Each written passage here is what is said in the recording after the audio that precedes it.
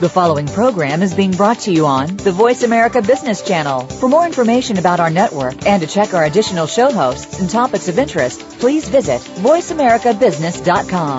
The Voice America Talk Radio Network is the worldwide leader in live Internet talk radio. Visit voiceamerica.com. The views and ideas expressed on the following program are strictly those of the host or guests and do not necessarily reflect the views and ideas held by the Voice America Talk Radio Network, its staff, and management.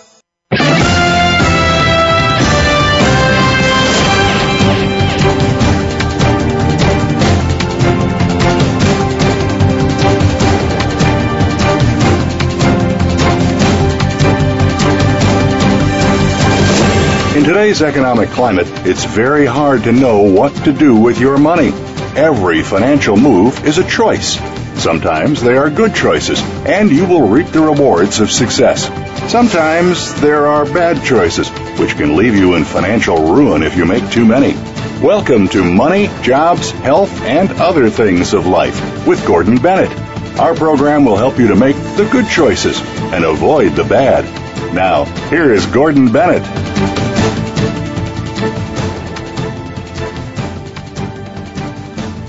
Welcome to the show. This is Gordon Bennett. We're talking again about money, which is near and dear to all of our heart, something about jobs, which all of us want to have, and our health, which we need to preserve at every cost. With me today is a gentleman I frankly am perplexed as to how to introduce him. I saw the initials after his name, and there are a whole bunch of them. So let me just turn this over to Jeff Williams, who's an expert in, I would guess, student loans. How you can conquer your student loans in today's economy. Jeff, what would you say first and foremost is the problem? The problem, I think, is similar to what people ran into with mortgages and adjustable rate mortgages a lot of times, is they tend to sort of see the shiny object, I guess you'll say, and in that case it was a nice home or a bigger home. In this case it's go to school and have fun, and they forget to really sort of learn what it's going to cost them. Well, that sums it up. Yes, and they really don't have a good plan on how they're going to pay for that cost, either during or after. Well, I started reading your book, and I was impressed with the thing that has been near and dear to my heart. I have said for a long time that if you don't have some goals, you don't have anything. You know, the old vacation adage, if any place will do, any place will get you there. And so I'm going to let you just talk about some of the things that students ought to do to prevent this catastrophic debt that they're facing. Sure. I have a whole bunch of things, and they're sort of longer-term plans, not just specifically how to pay that back, but more so things you can do start in high school, and I even came up with one little item you can ask your parents or maybe grandparents is if you learn a little bit in high school about financial education accounts. A lot of times they call them Coverdale or 529s or prepaid tuition credit accounts. And you want to go to college, maybe tell your parents as you start learning more about financials and things, a contest I'm running in schools is to increase your net. And what I mean by that is take a look at all the income sources you have or other ways you can get other income sources or increase those sources, and also look at every single expense and ways to decrease that. And the difference, higher income, lower expense, will get you a higher net income, which is the whole crux of the contest. Who can increase their net more? And so maybe you could say you will go through your family's budget and work on both sides, income and expense, and they'll put a portion of whatever increase you can increase the net income into your education account. And that's a way to start early on in high school, is to building up money to cover college in that case, and you can get all kinds of tax advantages with those accounts I mentioned. And then you're preparing beforehand. You're getting earnings on those dollars, and those earnings are tax-free. When you mentioned that, it occurred to me that I know when I was growing up, nobody was allowed to talk about money. Money was something we just had, but we didn't know where it came from or how we spent it. And I certainly didn't know anything about my parents' finances. I think we have to get over that attitude because we need to start educating people very early in life about the ins and outs of money. Right. Is that one of the things we have to do? It's definitely something I stress heavily. I've spoken in different high schools and colleges, but I think you need to start in high school, and that's one of the things I advocate with curriculums is that we've got a few too many maybe histories or geographies or maths or whatever that gets you into advanced calculus or something, but you may not know how to go down and open up a checking and balance it. And I think it's pretty obvious which one you're going to use more in life.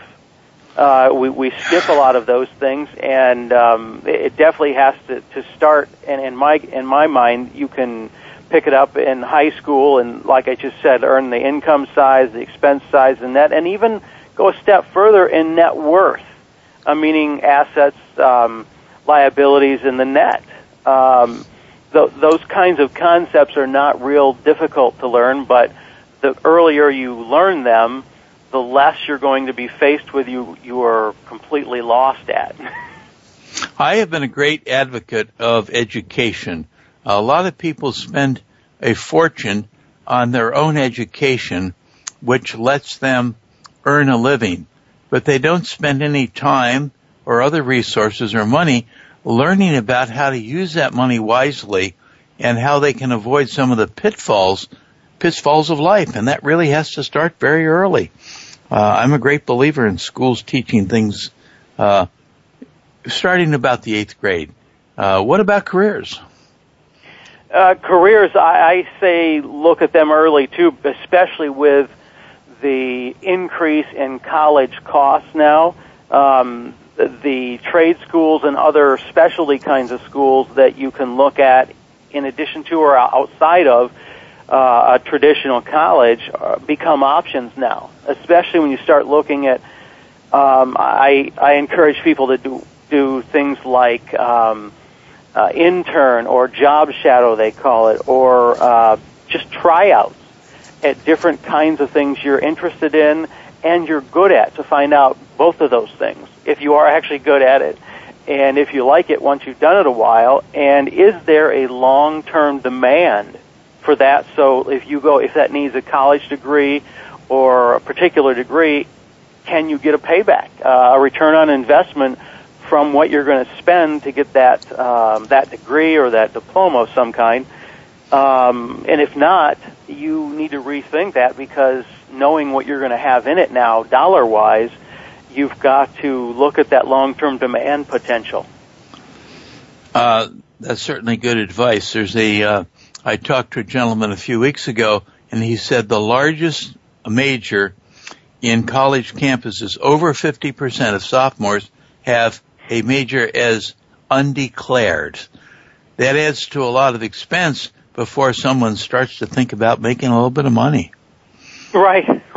And there, like you said, there's lots of those folks, and then when you start seeing, you saw some of the stats I had pulled on student loan debt.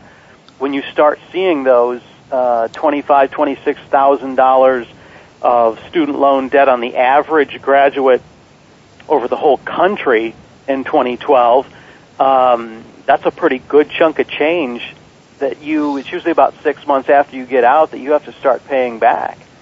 They're big numbers now. Well, when we shop for an automobile, we know how much it's going to cost, and we know how long it's going to take to pay for it. And we need to do the same thing with student loans. I mean, they have to be paid back. It's money that you've borrowed. And I think some people are just oblivious to how expensive that really is. I've often said people spend more time brushing their teeth than they spend educating themselves about bucks. It's something many don't know, and probably most don't know, actually, is I know of some people that just said, if I can't find something, I'll just file bankruptcy and get rid of it. And most don't know you can't get rid of student loan debt in bankruptcy. And I happen to be an attorney, too, and I was going to open a bankruptcy practice, but that's one of the three main areas that you cannot get rid of. They're not discharged, they call it, in a Chapter 7 liquidation bankruptcy. I've heard there's some move afoot to change that. Is that true? They talk a little bit about it, but I haven't heard anything serious, meaning those are political cards played here and there, but there's a reason they've kept it there the whole time, let's say. Well, yeah, I personally, my own value set says that if you borrow money, you've got to pay it back. So you really should start with the assumption that you're going to have to pay back that money. And if you incur $25,000 worth of debt, well, how long will you finance a car for at that money? 5 years, 7 years? Take it from there. Exactly, yeah. And usually you get, a lot of them are about 10 years for the student loan debt, so it's a little lower amount. But the other factor, I guess, that has come into play, and it was into play earlier this year, was the interest rate on those government-backed, which are the large part of them, student loans was going to double, where it had cut in half for, 5 years, I think. And it was running out in July 1, and then they went down to the wire and basically extended it a year, as I remember. But that clock's ticking again, and so next end of June 2013, I think is probably when it expires again, and obviously with this fiscal cliff in the next several hours or a few days, you don't know what's going to happen with that or the student loan thing, because if they don't do something with it again, that rate actually doubles mid-next year. And if I remember right, I think it's about $1,000 a year in payment for the average loan.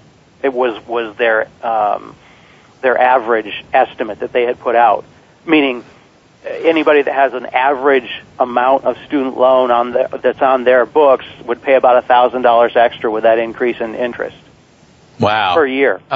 Do they report the student loan performance to the credit bureaus? I believe so. I believe they are. And the one thing, here's an interesting piece I picked up before I did another radio show back a ways, is just before I got on, I happened to see on, I think it was something that I get, one of the news services, and one of the main student loan groups had started garnishing Social Security retirement checks from I remember people that had retired, because many times it wasn't actually their own debt, but they had co-signed for a son, daughter, or grandson or daughter that has defaulted on the student loan, and they had then, for the first time that they had basically hardly ever done it, they had started deducting a portion, and they can take like 20% or something of the check for a student loan payment on a default. There we have a problem that continues to give. If you don't have it figured out what you're going to do with your student loan, it's going to come back to haunt you in a lot of ways. I heard our cue there that we're going to have to take a short break, and I know you've just got a few minutes after the break to be with us. I'd like you to talk about, when we come back, what are some of the things people can do to avoid having as much debt as they have, or anything else you want to talk about. So this is Gordon Bennett with Money, Jobs, Health, and Other Things, and we'll be right back after a short break.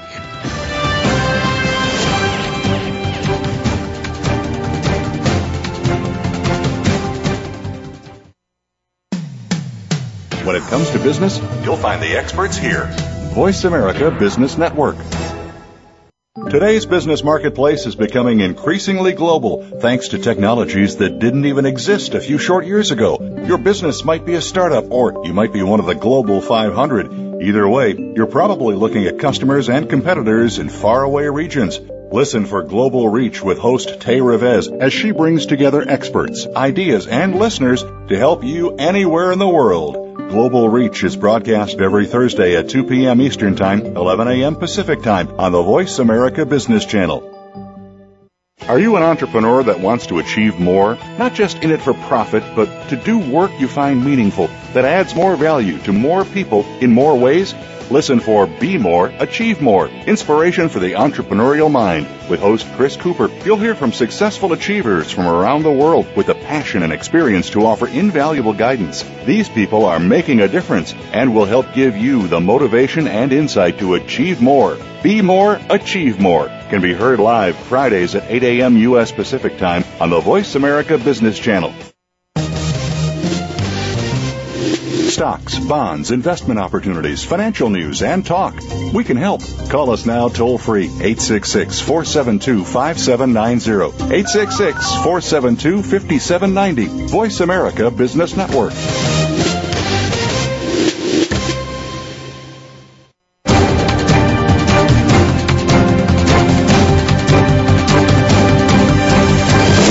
This is Money, Jobs, Health, and Other Things of Life with Gordon Bennett.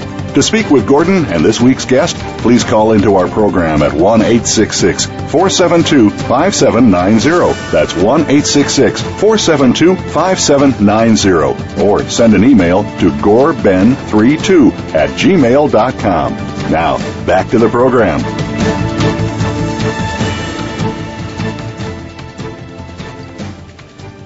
Welcome back. This is Gordon Bennett with my guest, Jeff Williams, talking about student loans.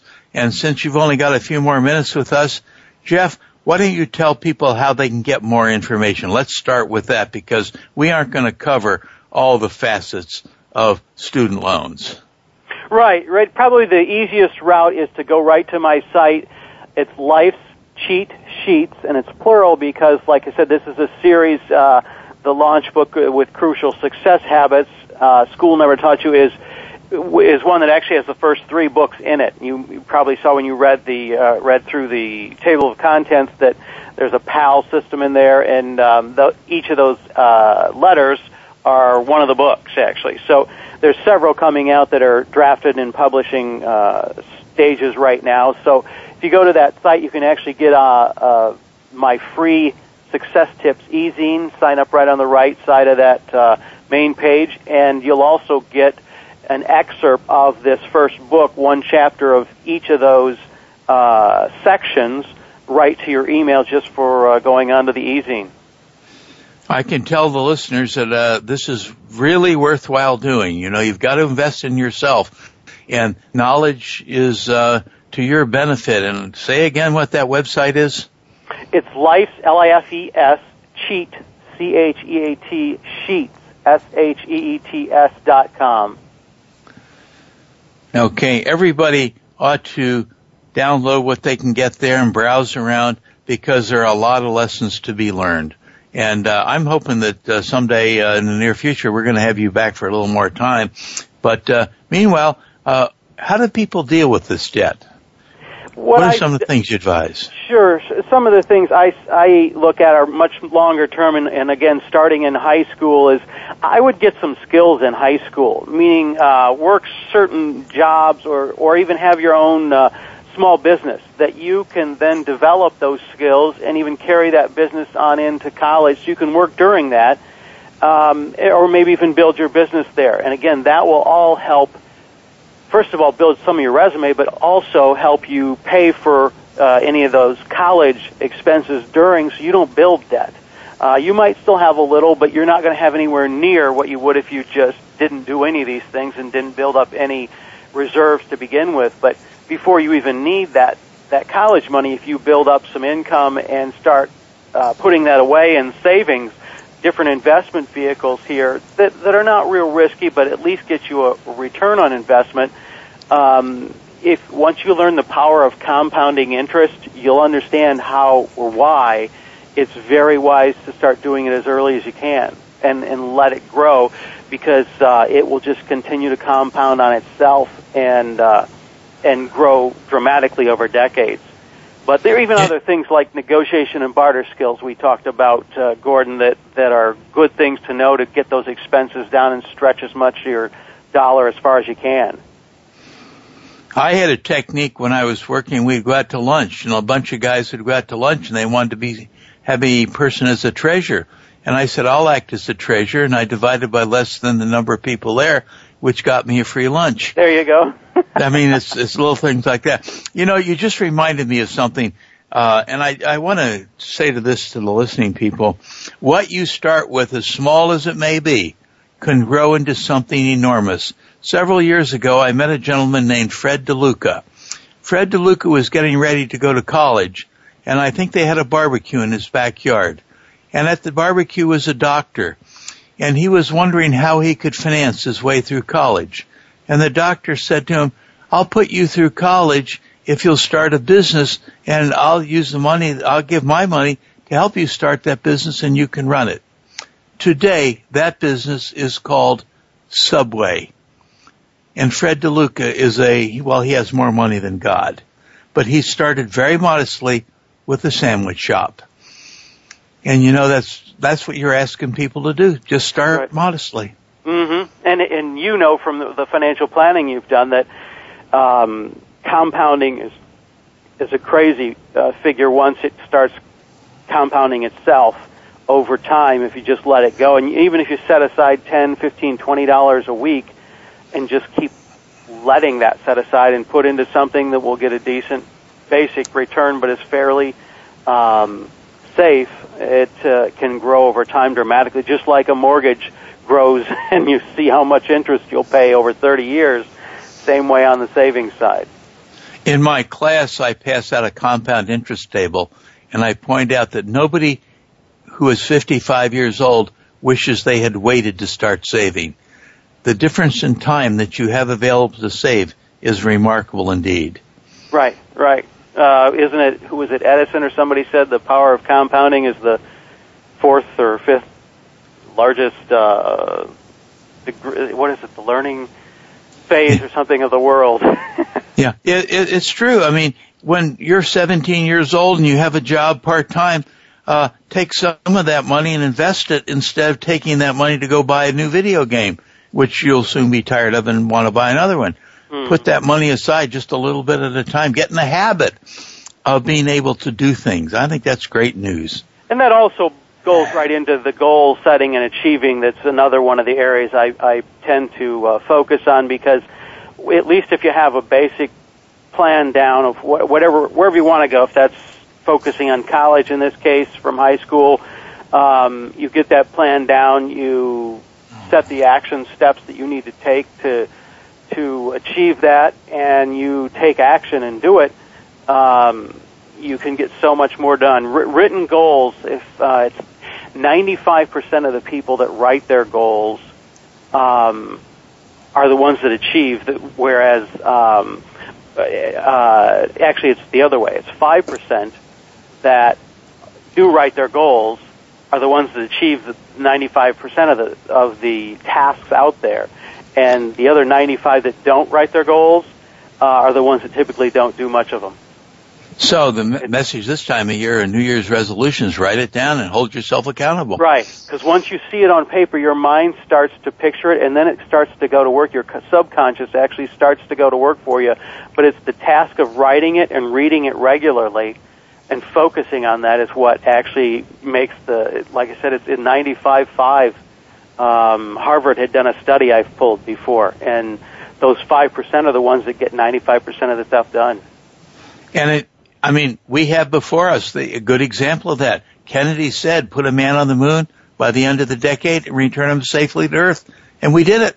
There you go. But if that hadn't been stated and people would hold you accountable for it, we probably wouldn't be there. Right. We don't have any goal right now, so what is it going to be? I see the time is that you're going to have to leave us, so... Right. I'm going to have to run to my next appointment, but I appreciate being on, and like I say, anybody can get in touch with me right through the site, lifecheatsheets.com, and sign up for that free easy, and you get free excerpt, and you will be on your way. Thank you very, very much, Jeff. This has been an enormously useful segment for myself, and I think we'll have you back for a full hour sometime in the next month or so, because I think you have a lot of wise tips for people, and we've just got to keep hammering on them so that we get through to more people. Right. It comes at a good time when we get the goal setting here and we get into the new year. Okay. Happy New Year to you. Yeah. Bye now. Bye. Now, the second half of the hour, I have another guest. I don't know whether she's on yet or not. Pat, are you there? I'm here. You're there. Wow, what a great guest you had. Yeah, he really was wonderful. I mean, looking at the book he has written and his website and some of the things he's put down that people can learn from him. I mean, we hear about this student loan stuff all the time, and he was really nice to be on the program. And we'll have him back because there's a lot more to talk about. So I think what we'll do the second hour, we're going to come up on a break here pretty soon, but we can get started. One of the things I want to talk about, we have a guest here, Pat Blyle. Dr. Blyle, well, she's got a lot of credentials, so I'll just let it at that. And one of my principles of financial management is to invest for the future. So people thinking that I am an expert in how to make them a millionaire always ask me, what should I buy now? And so I thought about that for a little bit, and I thought, this show is pretty much a question and answer kind of a show. We interview authors and things like that, and I give answers. I don't give advice. I only give answers, and they're biased. So what I want to do this time is turn it around. I want to let Pat ask me the questions that she has about investing. So, Pat, I'm going to back and forth with you to see what kind of things are on your mind. Great. So first of all, as I said, what a fabulous guest you just had, because I am a college professor, and I look all the time at these students and the pile of debt that they are amassing with their education. And although education is a very important thing, it would be great if there was some way that we could save up all that money ahead of time and not have to then borrow it at the time that you're getting the education. So a lot of people talk about investing for your education, investing for one thing or another. Let me start out first and just say, Gordon, what is an investment? Well, that's a very good question, and I think a lot of people need to know the answer to that. And it's one of the few things I think I have an answer for. An investment is some process by which you spend your money to buy something else, and you expect to get, notice I say expect to get, more back than you put into it. Now, you may get it back in a short period, like a payday loan, and you make those to your friends, or it may be something like raw land in the desert. But the key element is you expect to get back more. Anything else is a marketing gimmick. Okay, so then let me ask you.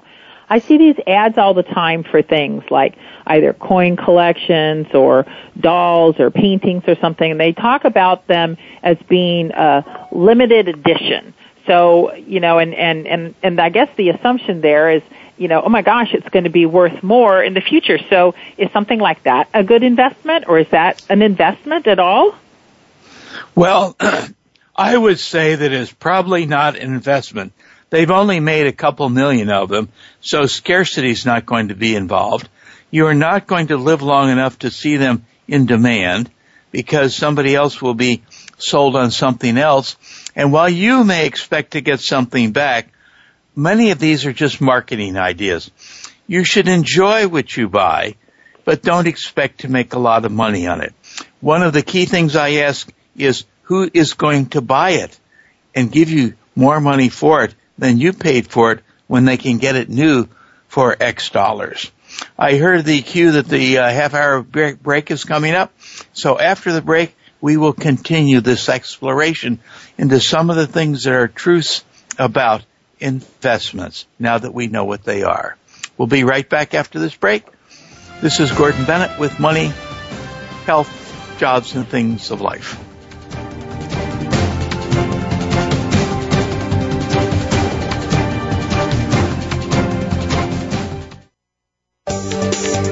From the boardroom to you, Voice America Business Network. Is your business model robust enough? In today's ever-changing business environment, people are working to transform themselves, their futures, and their business. Tune in to Business Reinvention with your host, Nancy Lynn. To stay ahead of the game in business, you have to constantly reinvent yourself and your organization. With Nancy's experience and that of her guest experts, you'll learn from stories of inspiration, innovation, and forward thinking. Listen for Business Reinvention, live every Monday at 4 p.m. Pacific Time, 7 p.m. Eastern Time, on the Voice America Business Channel. Are you looking for innovative ideas on how to achieve your financial dreams? Tune in to Empirical Investing Radio every Thursday afternoon at 2 Pacific, 5 Eastern on the Voice America Business Channel. Join certified financial planners Ken Smith and Ethan Broga to learn how you can obtain financial success. You'll be entertained while you discover techniques to alleviate your financial concerns. Empirical Investing Radio every Thursday at 2 Pacific, 5 Eastern on the Voice America Business Channel.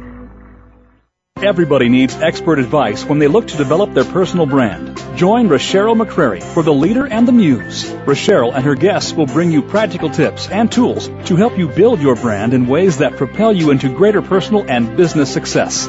For strategies, stories, and much more, tune in to the Voice America Business Channel every Friday at noon Pacific Time, 3 p.m. Eastern Time for The Leader and the Muse. And get ready to take your brand to the next level. Voice America Business Network, the bottom line in business.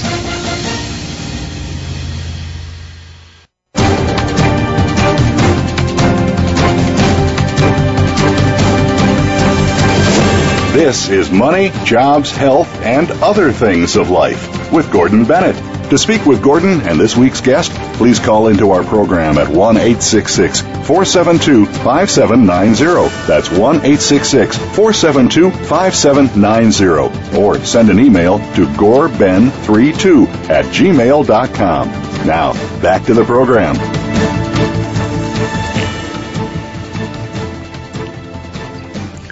Welcome back. This is Gordon Bennett with my guest, Dr. Pat. And she is asking me some of the questions that I get all the time and see how I can answer them for the rest of the audience. Pat, what's on your mind? So thanks. So just before we went to that break, we were talking about what is an investment. And so I guess the conclusion there is that some of those things maybe that I bought a while ago because everybody said, oh, this is great, everybody wants them, keep that, save it, you'll make money on it. Maybe it's some of those items that we see people on some of the television shows that really aren't worth as much maybe as we hope that they would be in the future. I think that's right. Okay, so then let me ask you the next question. This is just such a big topic. What are just, a few things that I need about investing that, that me or anybody else that needs to know? What are just kind of some basics that you can tell us about? Well, when I talk to people about investing, people think because I published a book and wrote about finance and know all about finance, that somehow I can make them all wise and I can shake the money tree and it's going to fall down around their feet. But there's some things that you have to accept as reality. And some people are not very realistic about investing. So one of the things they need to do is realize there are some, let's call them truths about us that you've got to accept before you invest. And then you're just a little better emotionally prepared for that. The first one I've got, nobody can predict the future. Nobody can predict the future. Economists spend half of their time predicting the future and the other half telling you why it went wrong. So that's one of the truths. Agree or disagree? Oh, obviously. And even where, we think that something is going to happen a certain way, it doesn't always happen. I mean, you can take something like the weather, and even like the weatherman says, oh, it's going to be sunny, And, so you're planning a vacation or you're planning a getaway in a couple of days, and lo and behold, things change just in a matter of a couple of days, and you get stuck in the middle of a blizzard or a hurricane. So obviously, even people who are as educated and study something like weather patterns can't even really predict what's going to happen in a couple of days. So that's particularly true of finances. And I might add, our own individual lives. We might have a goal set for ourselves and thinking that we're going to do something, and then, health or life or other things gets in the way, and we have to change our path. Yeah, and finance exacerbates those decisions and things that happen to us. Life goes on, and nobody can predict what the future will bring, except maybe they can predict that something they didn't predict will happen. I know I was diagnosed with cancer 1.5 years ago, and it changed everything. Another truth, most people, I would say most people whom I know, hate to lose money. They might say they have a tolerance for risk, but when it comes down to it, they hate to lose money, and it keeps them from making any decisions at all. And you got to deal with that. You got to recognize that you probably hate to lose money. Oh, absolutely. You know what? I think we all work really hard for the money that we have, and it's funny that people will say, "Oh, I'm comfortable taking this risk because I know I'm going to get this great return." But if you really said, but what if you didn't get that great return? Then maybe they wouldn't be so happy, with the risk up front. If they really knew, nope, it's not going to work out that way, then they wouldn't be so, so enamored of high risk. Another truth that I think people should come to grips with before they start investing is inflation is likely. I won't tell you how old I am, but I don't have to look back very far to realize that things today cost more than they cost in the past. And I've got a plan for that in my investments. Give me some examples of inflation creeping up on us. Well, it's easy, I think, sometimes when we can, look back over years to when, I think when I was, first learning how to drive, gas was like, oh gosh, maybe 50 cents a gallon or $1 a gallon, and it certainly isn't that now. But you can even see inflation in the short term right now. I can go to the grocery store and just buy, kind of normal run-of-the-day stuff that I buy to have on hand in the store. I'm not like preparing for a big holiday meal or anything like that. I can't get out of the store anymore for what I used to be able to. I can't get out of the grocery store for under $100 anymore, even if I feel like I'm just going in for a couple of things. That wasn't true a year ago. And, and that is about inflation. And then gas is the same thing. That goes up and down. But clearly gas is a whole lot more to fill up my tank than it was a year ago. So I guess those are signs of inflation? Yeah, they are signs of inflation, yet the government says we don't have any inflation because we have 0% interest. But they are not, things like groceries and gasoline are not included in the index. So you can probably pretty well take it to the bank that things are going to cost a lot more in the future, and you got to prepare for it. Another truth that you have to accept before you start investing, everything can go up and everything can go down. Everything can go up and everything can go down. Good times are bad, and there's a lot written about how to pick, but the truth is, since you can't forecast the future, you have to recognize that some things are going to go up and some things are going to go down. So what you're saying is not everything goes up all at the same time? They don't go up at the same time. They don't go down at the same time. So even if we're looking at a turnaround economically, I still have to be careful about the kinds of things I invest in because I might, choose the wrong thing and some things might actually decrease in value or go down as other things are growing. Yeah, we have a high stock market relatively now, but we also have a high bankruptcy rate. So some of the companies are doing really well and some are doing really bad. So picking the individual companies becomes a challenge, but you need to recognize in advance something is going to go up and something is going to go down. You can't forecast the future, and you may guess wrong. Another thing, short-term decisions are different from long-term decisions.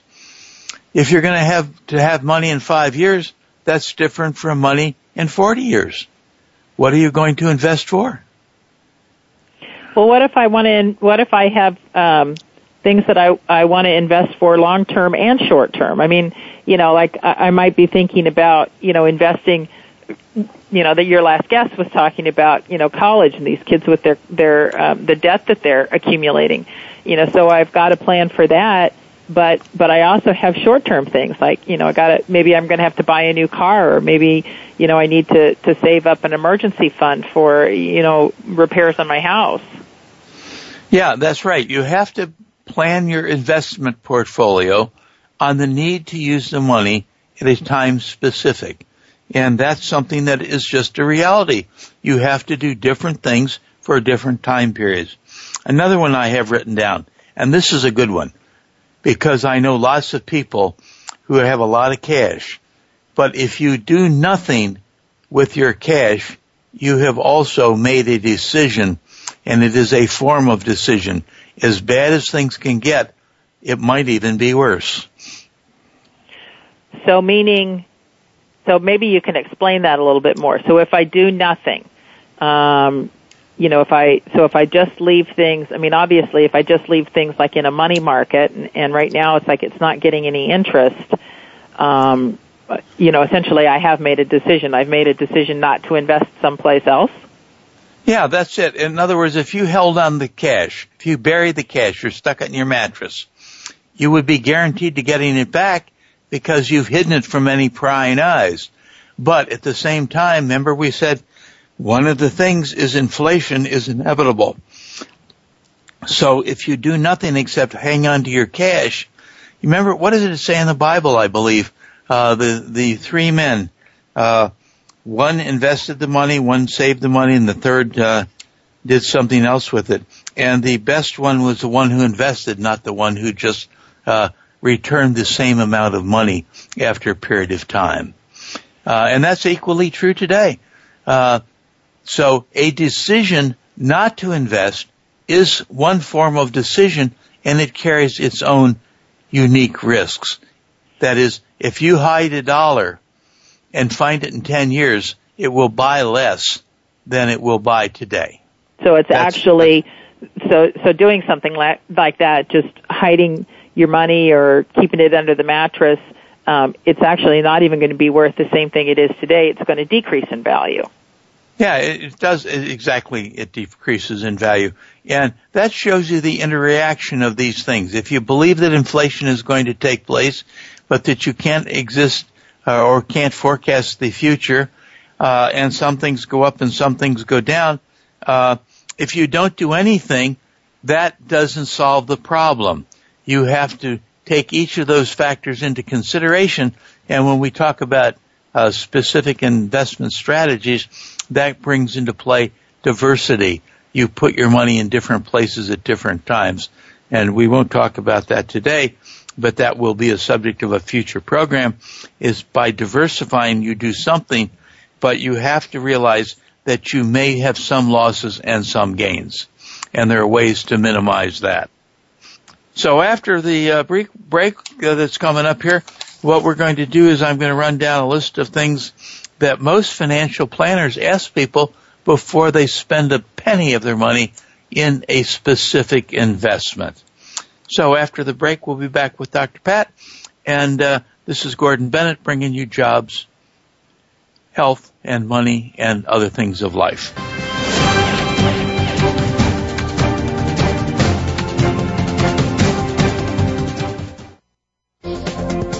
The business community's first choice in Internet Talk Radio. Voice America Business Network. What does a visual workplace mean to you? How does it contribute to operational excellence? And what steps do you take to put it powerfully in place? Listen to The Visual Workplace, work that makes sense, to find out. Each week, Dr. Gwendolyn Galsworth, visual workplace expert and award-winning author, shares tools and strategies to help you make the workplace speak at a glance without saying a word. Learn to work safer, faster, better, and at far less cost no matter what business you're in. Tune in to The Visual Workplace every Tuesday at 4 p.m. Pacific, 7 p.m. Eastern on Voice America Business. What are the reasons that over 3/4 of small businesses fail within 3 years? Why do 70% of U.S. women-owned businesses make less than $50,000 a year? What causes mid-sized companies to stagnate? Although today many fundamentals of business remain the same, there are critical current changes that are not being acknowledged, and the result is costly. Tune in to Moving Forward with host Jen Sabin. We'll discuss the core reasons and plans of action to keep your business moving forward. Listen Wednesdays at 1 p.m. Eastern, 10 a.m. Pacific on Voice America Business.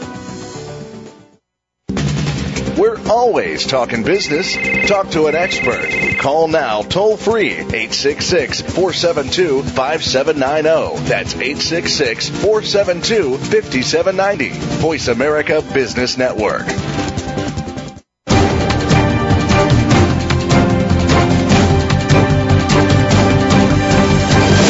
This is Money, Jobs, Health, and Other Things of Life with Gordon Bennett. To speak with Gordon and this week's guest, please call into our program at 1-866-472-5790. That's 1-866-472-5790. Or send an email to goreben32@gmail.com. Now, back to the program.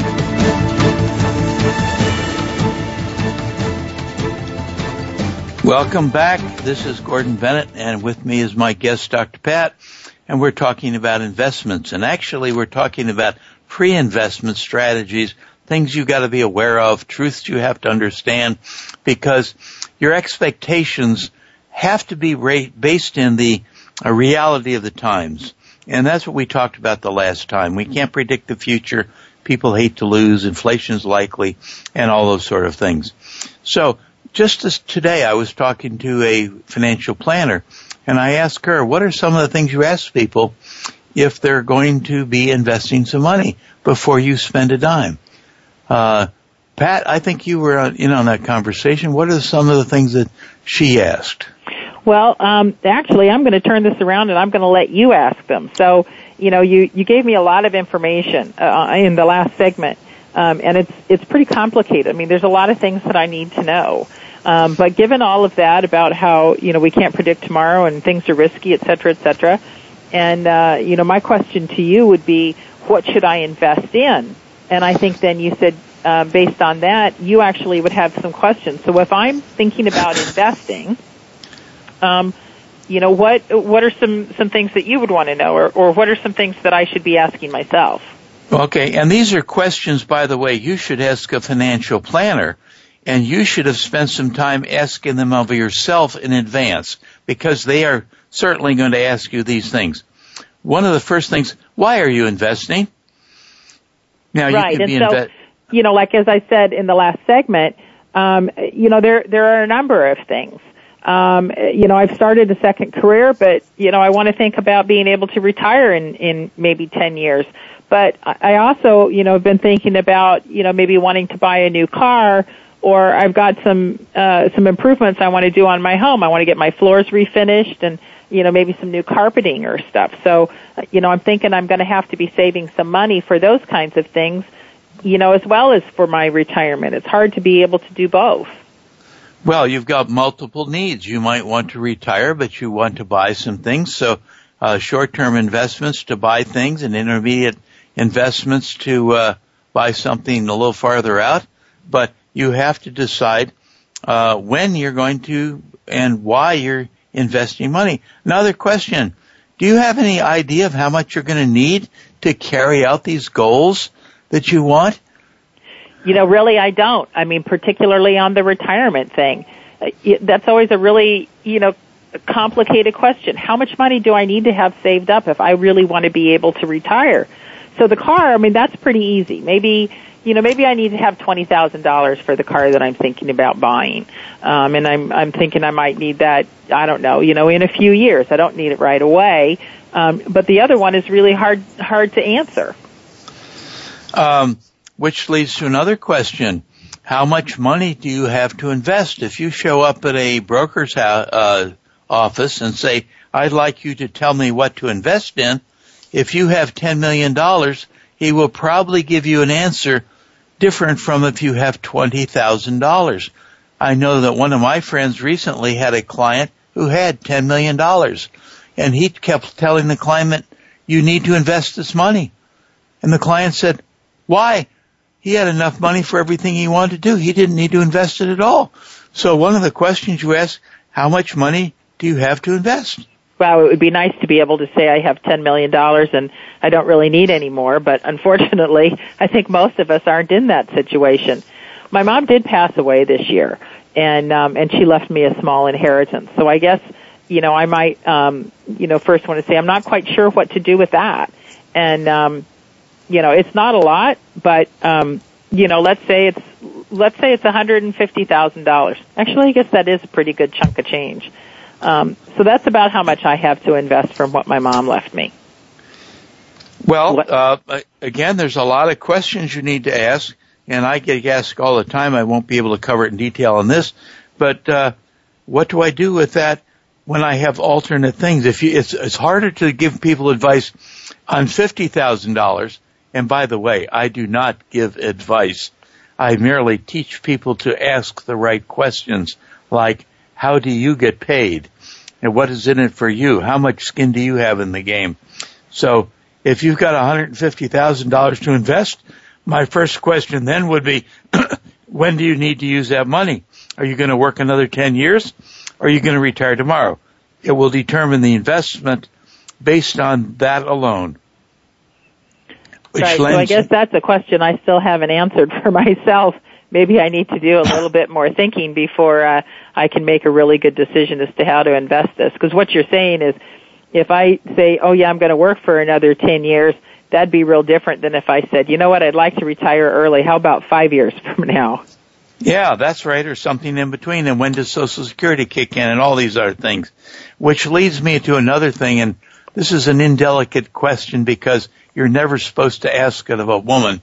But one of the questions a financial planner will ask you, how old are you? Now, you don't need to answer that, but there's a lot different if you're 25 years old or 55 years old. So one of the questions is, how old are you, which leads into when do you need the money? Right, so I'm not 25. I guess I'm closer to the other number. Okay. But that's just a rhetorical question. But everybody needs to know that when somebody asks me a simple question, how would you invest this money today? I'd say, what matters to you? And how old is one of those things? Now, this is a good one. And the financial advisor I was talking to today gave me a kind of an insight into this. One of the truths that we talked about in the last half segment was, what is your appetite for risk? Most people hate to lose money. I mean, that's just a given. Most people would tell you they are very risk aversive, but we have to accept some risk. And one of the ways she finds out what's people's risk tolerance is, how do you personally feel when things don't go right that you plan, whether it be a picnic or some money you invested? How do you really feel in bad situations? Yeah, I guess I don't like it. I like to have, more control, I suppose. I hate to lose money. I mean, I worked hard for it. I'm a whole lot better if, again, it's like, well, we were going to go on a picnic and it rained. I can deal with that, but I don't think I could deal with losing a lot of money. And one of the reasons is I don't have a lot of time, in my career left to accumulate money. Yeah, you see, that's another thing. You can make a mistake and take more risk when you're young, but as you get older, you can't make up for bad decisions. And remember, we can't forecast the future. So I like her way of talking about, if you talk about the emotional feelings you have for losing things, is it devastating or do you get on with life? How you handle those losses really governs, because even the best financial planners don't beat the average half the time. Another question, are you in debt? Right. That's a big one. And I guess I'm very fortunate in that I'm not. But, that's a question that people ask a lot. Particularly if you're in a situation like where I am, that you just got an inheritance. And, you've got some things you want to do with it, you want to save, but you're also in debt. So, how do you make that decision? Yeah, I run a class in financial planning, and that question comes up all the time. If somebody inherits, let's say, $25,000 or $30,000, and they also have credit card debt, they've got a car finance, they got a mortgage on their house, what should they do with that money? Should they pay down some debt, or should they invest it, or a combination thereof? I usually recommend that people sit down, and it's up to them, with pencil and paper. Remember, if you pay off a 10% debt, effectively you have had a return of 10%, which is more than you can get in an investment. So getting out of debt is one of the things that you might want to do, but you might want to put some of the money to get into investment habit. And so I suggest maybe splitting it half and half, or a third, so that you form the habit.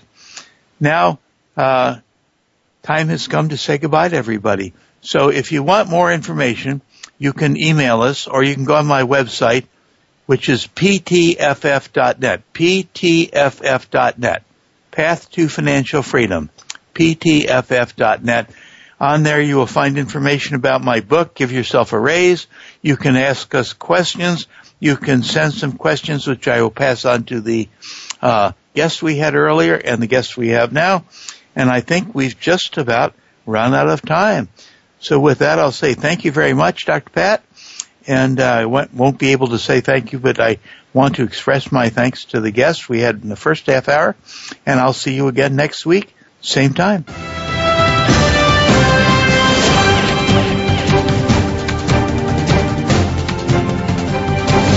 Thank you for listening to Money, Jobs, Health, and Other Things of Life. Please join your host, Gordon Bennett, again next Friday at 1 p.m. Pacific Time, 4 p.m. Eastern Time on the Voice America Business Channel. This week, are you going to make a bad choice or a great choice with your money? Come back next week for more.